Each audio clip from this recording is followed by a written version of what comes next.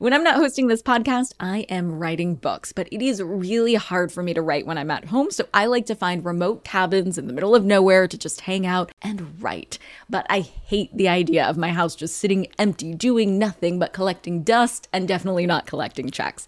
And that's why I'm an Airbnb host. It's one of my all-time favorite side hustles. Other popular side hustles are awesome too, don't get me wrong, but they often involve big startup costs. By hosting your space, you're monetizing what you already have access to. It doesn't get easier than that. And if you're new to the side hustle game and you're anxious about getting started, don't worry, because you're not in this alone. Airbnb makes it super easy to host. I mean, if I could do it, you could do it. And your home might be worth a lot more than you think. Find out how much at airbnb.com/host.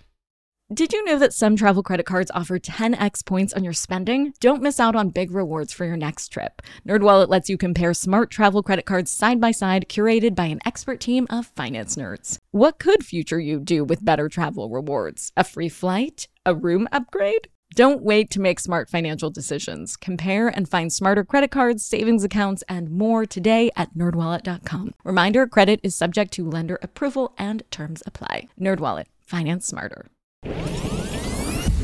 I'm Nicole Lappin, the only financial expert you don't need a dictionary to understand. It's time for some money rehab.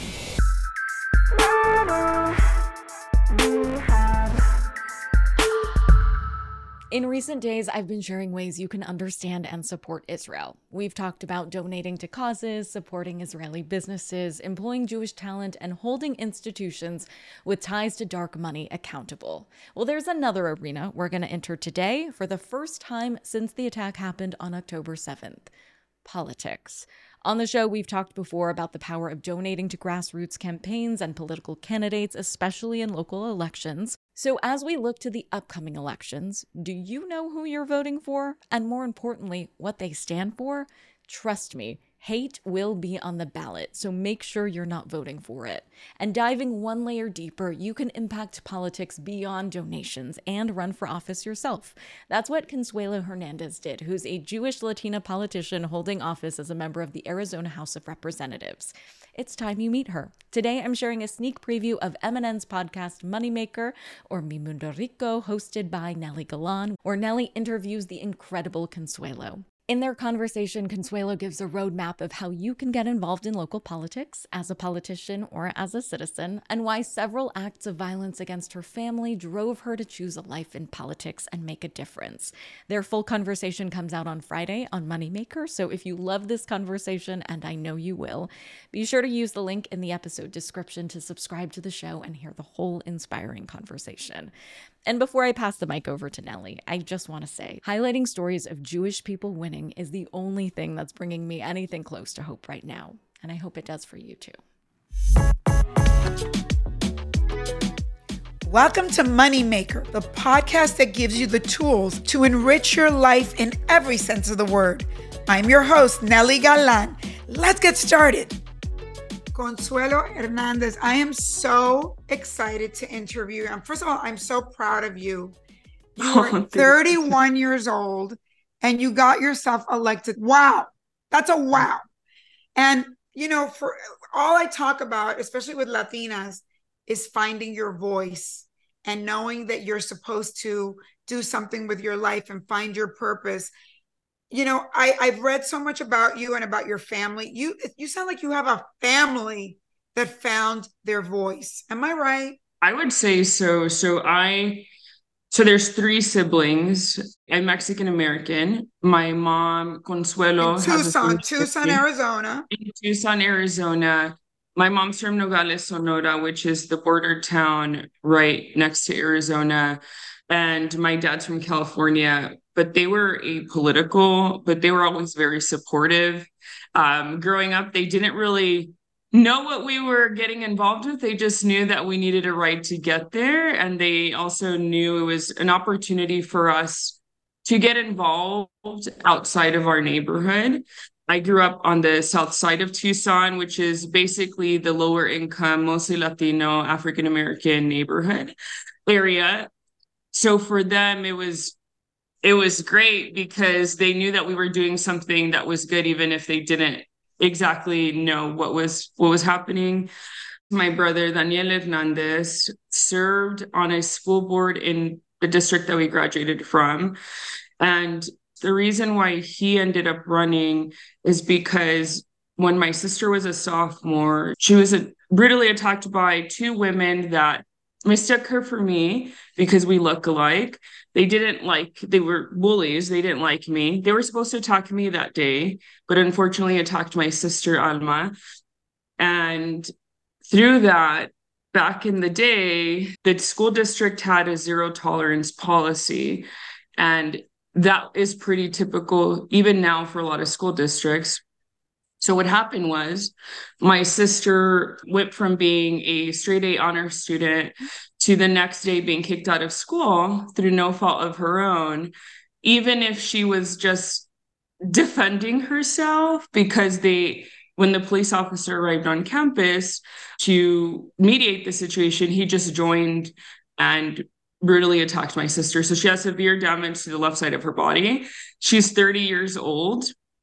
But that was the reason why my brother ended up running this, to change that policy.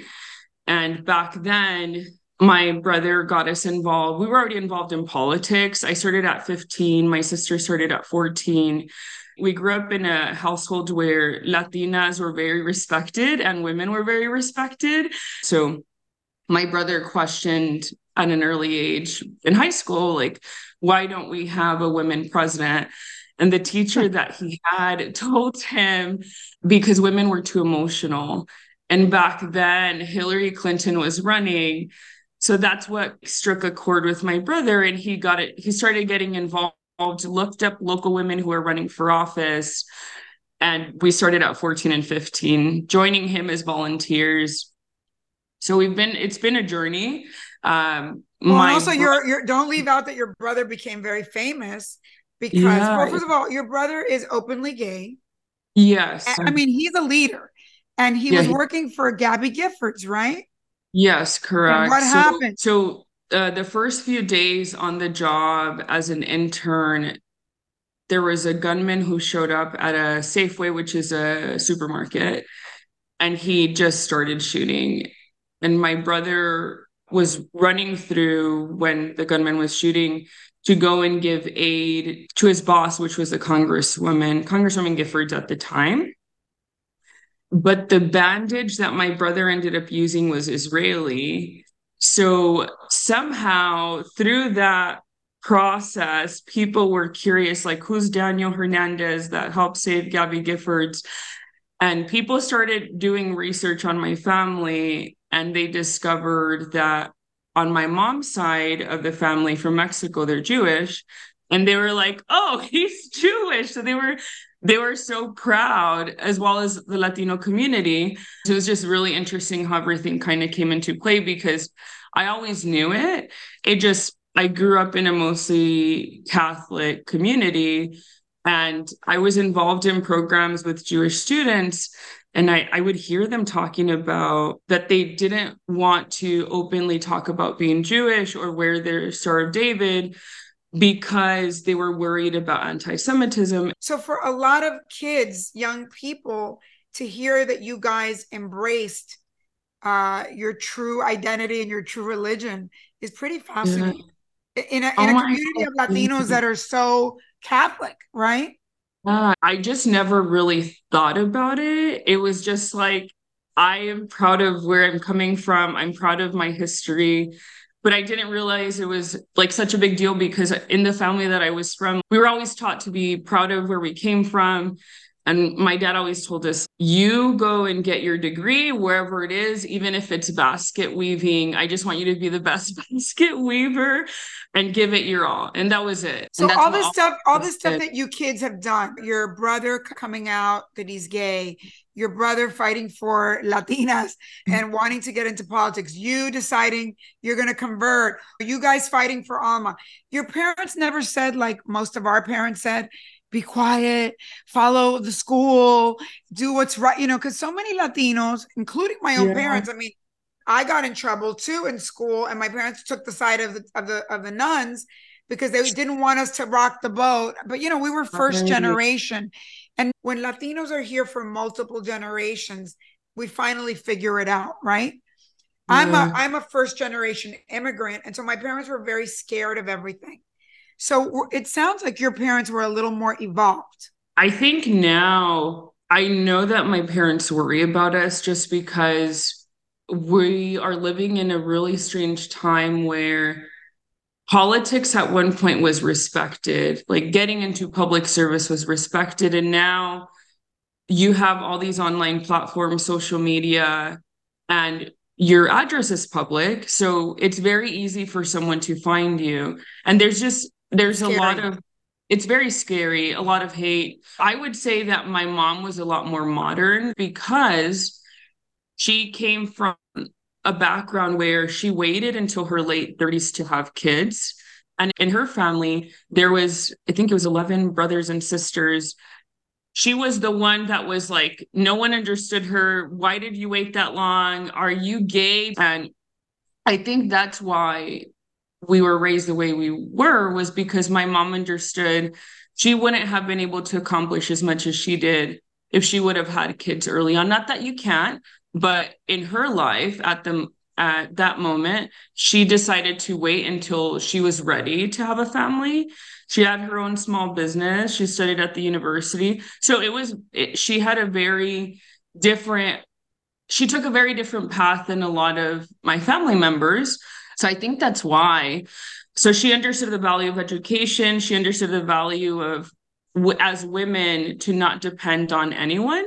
And that's what we learned early on. And I think that that's why we are the way that we are, is because of my mom. And obviously my dad worked construction his whole life, work independently. We learned our work ethic because of him as well. He would leave at 6 a.m, would work 7 days a week. So I think that's So why. with all that being said, how did you say to yourself, I know you got involved with the school system first, right? And that's been a pathway for your brother too. How did you go from that to saying, I'm going to run? I mean, that's like Yeah. a big leap. Yeah. So I'm in the state house, a state representative, but so I'm serving in both offices right now. In Arizona, you could do that. I'm on the school board right now. I'm going on my 5th year, and I was very limited as to what issues I could work on at the school district level, because I also really care about economic development and healthcare. And there was very little that I could do to actually help. So my brother was currently in the district that I'm in. He ended up running for Congress, didn't win his primary, but I ran for one of the 2 open seats that there was in that district. So I had already been in the community, had been campaigning for my brother, for myself, for the school district, because they overlap. But that was the reason, is because I knew that I could accomplish so much more and work on other issues if I ran for the state house, for state representative, where I could actually make laws and Mm. apply funding to the different issues that I cared about. So you guys just learned how to do it. It sounds unbelievable to me that at you guys' age, you and your brother started just paying attention and figuring out, how do you create a campaign? How do you run for office? How do you do all that? How did you guys figure all that out? I think it's important to note that we came from a family that was apolitical. My parents didn't know what they were doing. I also don't come from a family that's wealthy.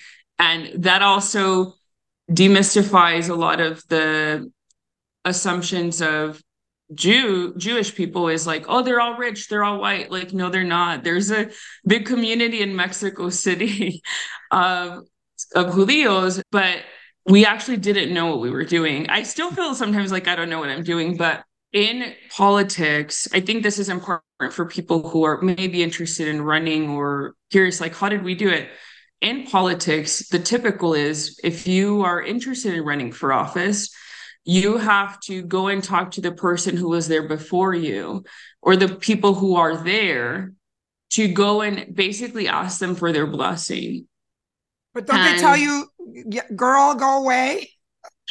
yeah, so my brother, when he first decided to run for school board, and they still turned him away, they still weren't supportive. And these are Latino elected officials. because they were thinking, I'm assuming in their mind, who's this young guy trying to make a difference, right? Like it it was not in their playbook, because in politics, people plan out I'm going to run for this in XYZ years, and it's kind of like a chess game. But we But grew up also in a they don't really like minorities, people of no. color, and LGBTQ. Oh my So when you gosh, add much all less. that, don't they kind of say, olvídate, there's no chance for you, right? Yeah, Because you're a exactly. minority within a minority within a minority, correct? Exactly. Yeah. But we were lucky enough where we grew up in a household where my parents always said, if someone tells you no, go knock on someone else's door. And we already had that internal, we're not going to take no as an answer. And even if you don't like me, we're still going to be here. And when my brother first got involved, he didn't come out, which was important. The media outed him. So that was really unfortunate. So he was outed on national TV when the whole Gabby Giffords shooting happened. But when he ran for school board, there was flyer. This was a long time ago, but maybe I want to say 8 or 9 years ago. This was before social media was a really big thing, but there was flyers that went out in our community that said, this is not a real man because he's gay, flyers with his picture. And he was so young, but they did flyering events. There was a lot of the Republicans, and because my brother is a gun violence survivor, the flyers also said, he's trying to take your guns away. So it was just right wing rhetoric that is unfortunate, because I think if my brother wouldn't have had the family support that he has, and he didn't have that thick skin, because that's all we had growing up, if someone else who was in his shoes would have really survived that public type of attack, it shouldn't be That would have normalized. broken That would have somebody. broken anyone. Yeah, that you shouldn't, we should never I don't care if you don't agree with me. You should never normalize, we as a society should never normalize going after someone for their identity, who they are. You can go after them and hold them accountable for their policies, but to go after someone of the way that they look, or their religion, Sexuality, anything. sexuality, that's unacceptable, and we should always reject that. But that was the start of it. We didn't know what we were doing. We didn't have any money in my brother's first campaign for the school board. But we did have a lot of volunteers and our own family who were able to knock on doors. And that it was just like literally knocking on thousands of doors that was able to win my brother's election. And then when my brother was on the school board, he also discovered that there was a lot of corruption in the district, because he was someone who studied everything. And they thought it was someone who was feeding him information, but it was just him reading through what was being put in front of him, which most people don't do, even in politics now.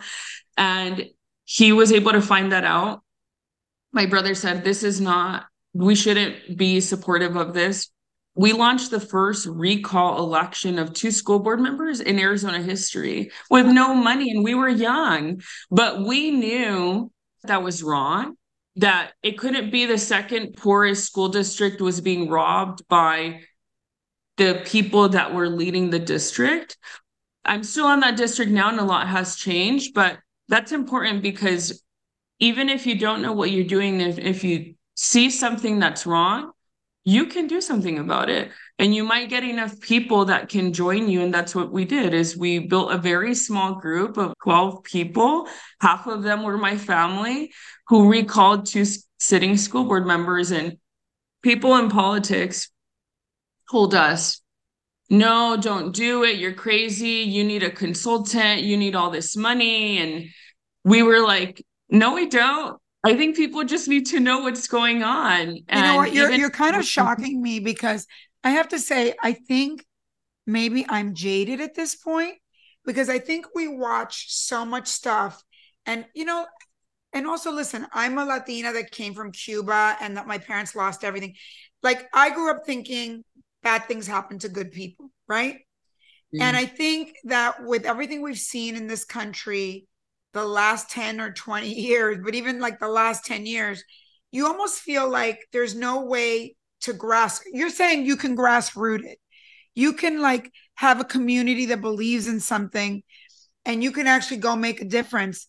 And you're shocking me because I guess I stopped believing that that was possible, that there's a machine and that if you're not in the machine, you don't get elected. And then we see a lot of people like us that start off with the right ideology and then the machine takes over and then they don't even look like what they started out looking like, right? Yeah. And you know what, though? You're right. There is a machine. Wherever you're at, it's people who've been inside of these chambers who have their own people, pick their own people. But there is still a possibility.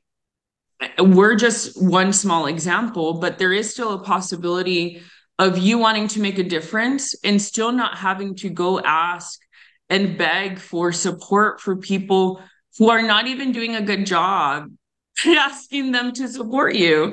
We're always trying to recruit candidates to run. I'm also, along with my siblings, I think that we're very optimistic just because we've been able to help other people run for office, get elected, that we know it's possible. Is it going to be hard? Absolutely. Is it going to beat you down? Because campaigning can get very ugly. At the end of the day, you just have to remind yourself, like, is this worth it? And if it's worth it, then you do it. Even if you don't have an entire roster of people who are supporting you that are like the big people in the community, you can do it. You know, I read a lot about you. I look at your record and you've also, not just that you got these gigs, but which I don't know how you did it, but you've created a lot of bills and you've gotten a lot of bills passed. Yeah. So how did you even do that? I mean, people tell you it takes forever to get a bill passed and we can't get it through. And I'm wondering if there's some secret sauce in Arizona, because when I think about places where I've lived, like I'm now living in Florida, before I was living in California, it seems to me almost impossible. Like it so feels hardened in these two states to get anything through. How did you get like actual bills and legislation? Talk about some of the stuff you've gotten through. It's kind of shocking. It was not easy by any means, but you're right. Arizona and Florida, I feel like we're always in a competition of who's the most extreme.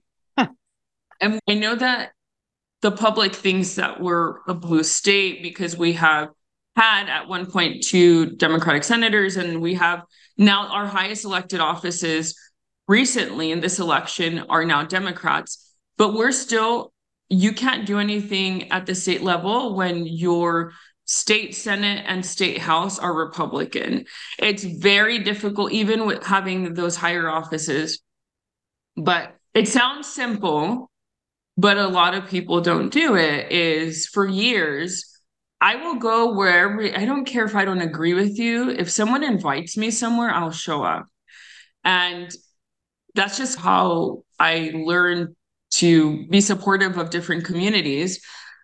But that's the most simple advice I can give anyone that is even interested or even sitting elected Democrats who might be in the same position as me, is like, just show up. The amount of people who will show up to events that you might not agree with everything they're saying is very like slim to none. And for years, my dad grew up hunting. So for years, there's been a Republican friend of ours who has a farm in Arizona. And for years, he would do dove hunting during the season, would invite everyone. The only people who would show up to his dove hunting events were my siblings. I was on the school board at the time, but my siblings and my parents, because my mom didn't hunt, but my dad loved hunting. And the rest of them were Republicans. Everything adds on. Everything that you do, even if you think people don't notice, you can start chipping away at whatever it is that you want to work towards. And I wasn't intentionally doing it. I was just joining my family because I thought like, oh, that's fun, right? But everything kind of added up. When I was a freshman, We're in a Republican-led legislature, not by many, but they still call the shots. And I heard that there was almost going to be what they call a labor and delivery desert in a rural part of my district, which basically means, just like people say food deserts, that there was at a point, small clinics were at a point where they couldn't provide labor and delivery services. And it was I just couldn't understand how that was possible. But there's not enough births in rural parts of Arizona to be able to fund the entire programs, right? They have to pay staff. And even if there's no births, they still have to pay staff in the facility. And I just thought, I cannot have my community that's close to a border town be a labor and delivery desert. So I made it my mission to drop a bill to appropriate money, so to fund labor and delivery services in rural parts of Arizona. So that was one bill. And then there was across the country, there was train derailments. If you happen to see them on the news, in my community, there's a train yard, which basically means they store a lot of the train cars there. But what was happening in rural parts of Arizona too, that I learned, is that in rural parts of Arizona, which is big part of my district, when there's only one road and there's a train, kids can't get to school, right? Because they might have to wait up to an hour or 2 hours, or you have an emergency and the first responders can't get on the other side. So what's happening in a lot of states is kids were actually, not in Arizona, but kids were actually trying to climb under the trains to get to school, which is very dangerous. Didn't happen in Arizona, but it was happening. So I made those two my missions of, I need to do something about this. Only about 5 Democrats were able to have any bills assigned or heard in committees. And my sister and I were 2 out of the 5. And the reason why I will credit, it's my friends who I built relationships with throughout the years and the newer people, but I was able to go up to them and say, hey, this is happening in my district. I know you care about life. We can't even deliver babies. Like, did you know that? And then I went on to talk about my other bill. But it was through there that I built that trust with them because they knew me. And then for the newer Republican members, I just went up to them and I tell this to anyone, like, I didn't work this hard to just sit in my chair and not try. Like, I didn't really know what I was doing. My sister just said, like, you go talk to them. And I was like, okay. And she's younger than I am, but she is a very good leader. And I was like, okay, I'll go and talk to them. And it was a lot of sitting Democrats were too, I think, concerned of doing that. People follow the protocol. And maybe you young people are like, who cares? I'm just going to do it. And it's like beginner's luck. You just figure it out and you do it. So maybe the answer is we got to get more young people to run for office. Because if you guys start getting rid of all the old people that kind of think like by the book, maybe things will happen. But let's talk about something else. Money. Hold on. Moneymaker will be right back.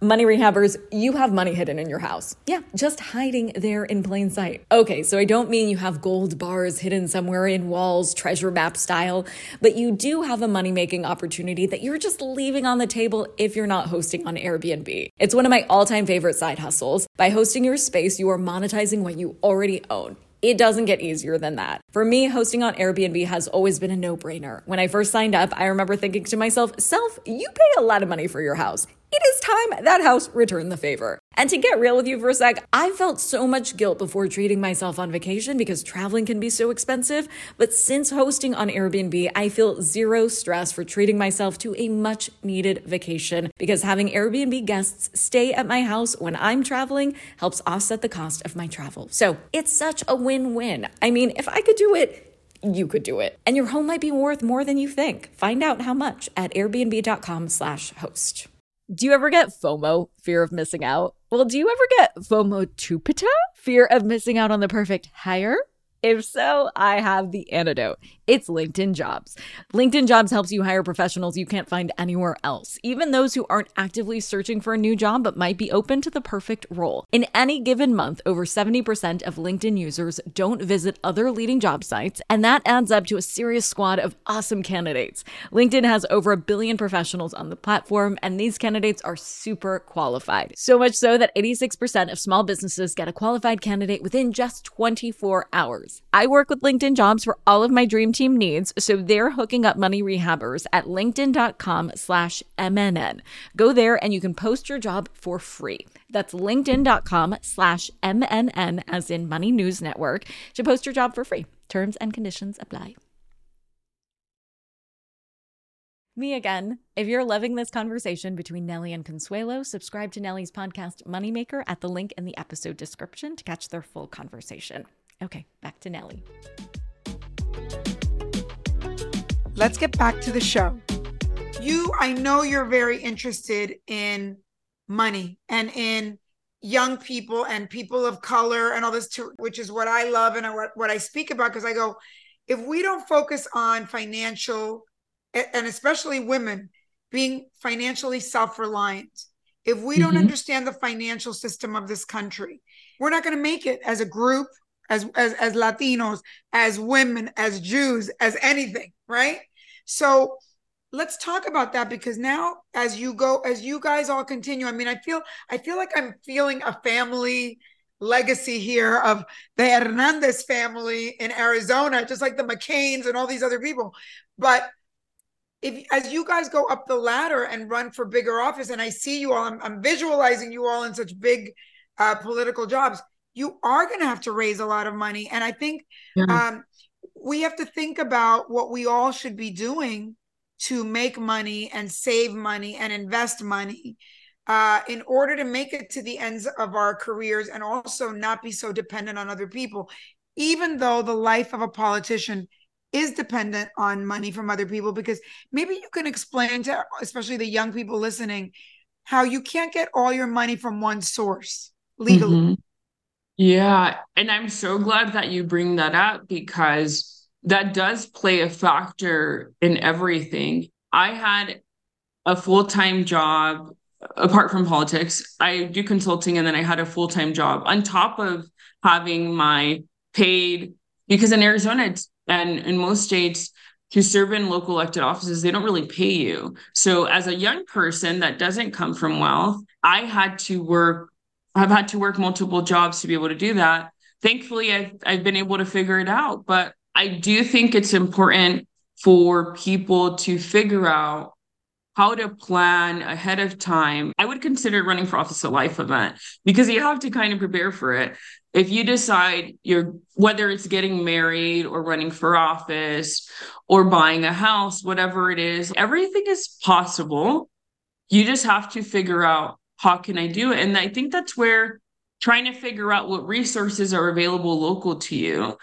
Because even if I, for example, had 3 jobs, I didn't know that I only needed 3% down for my down payment. Like, even though I'm in politics, like, you just assume that people know everything. No, I just didn't believe it. Even if it's true, I was just like, there's no way.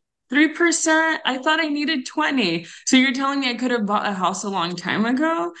And that was recent. Like you said, how, as an individual, whether you're a woman or a man, like, how can I make sure I prepare myself so I am not dependent on anyone? In politics, you are dependent, but in your personal life, I would encourage everyone to try to figure what that means to you. Like, write out your goals. What are your next goals? And I'm not an expert, believe me, but it's the mentality that as Latinos, as being a majority in this country, we have so much purchasing power, so much. How do we use those dollars is what will make a difference for our generations to come, right? I explain this to people. Running for office is similar to running a small business, because you need advertising, right? You need a logo. You need people to work with you So I have a campaign manager. Her name is Berenice. And one thing, actually, I'll credit my brother is he always taught us we need to hire people from our own communities because normally people in politics hire people outside of the state and mostly people that are not from your community. In this case, majority Latino, African American, Native American. So I will credit our success to the people that helped us, but we also need to give them an opportunity to be able to get involved in politics. So we created an internship program, started with my brother when he was running for the school board. It was a very small stipend. I think at the time it was $250 per month. We hired students from our own school district who were interested but couldn't afford it because politics, there's so many hurdles. One of them for minorities is you just can't afford to do it.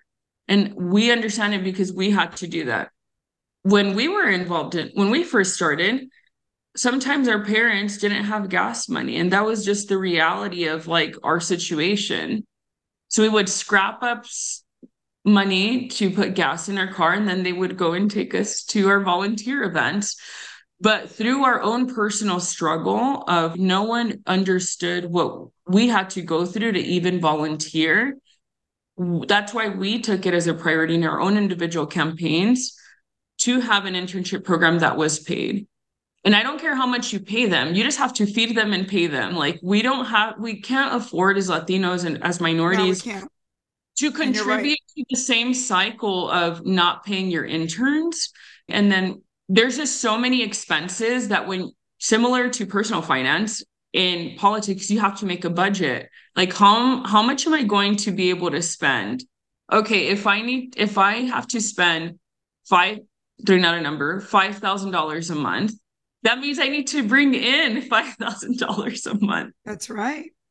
So that requires, and my brother taught us this because he had to do it first than all of us. You have to do things that make you uncomfortable. And as an introvert, that took so much out of me. I remember the first time that I ran against a congressman's daughter for supervisor, and I lost my race. So not everything you run for, you're going to win. But now I'm obviously in an elected office I wanted to be in.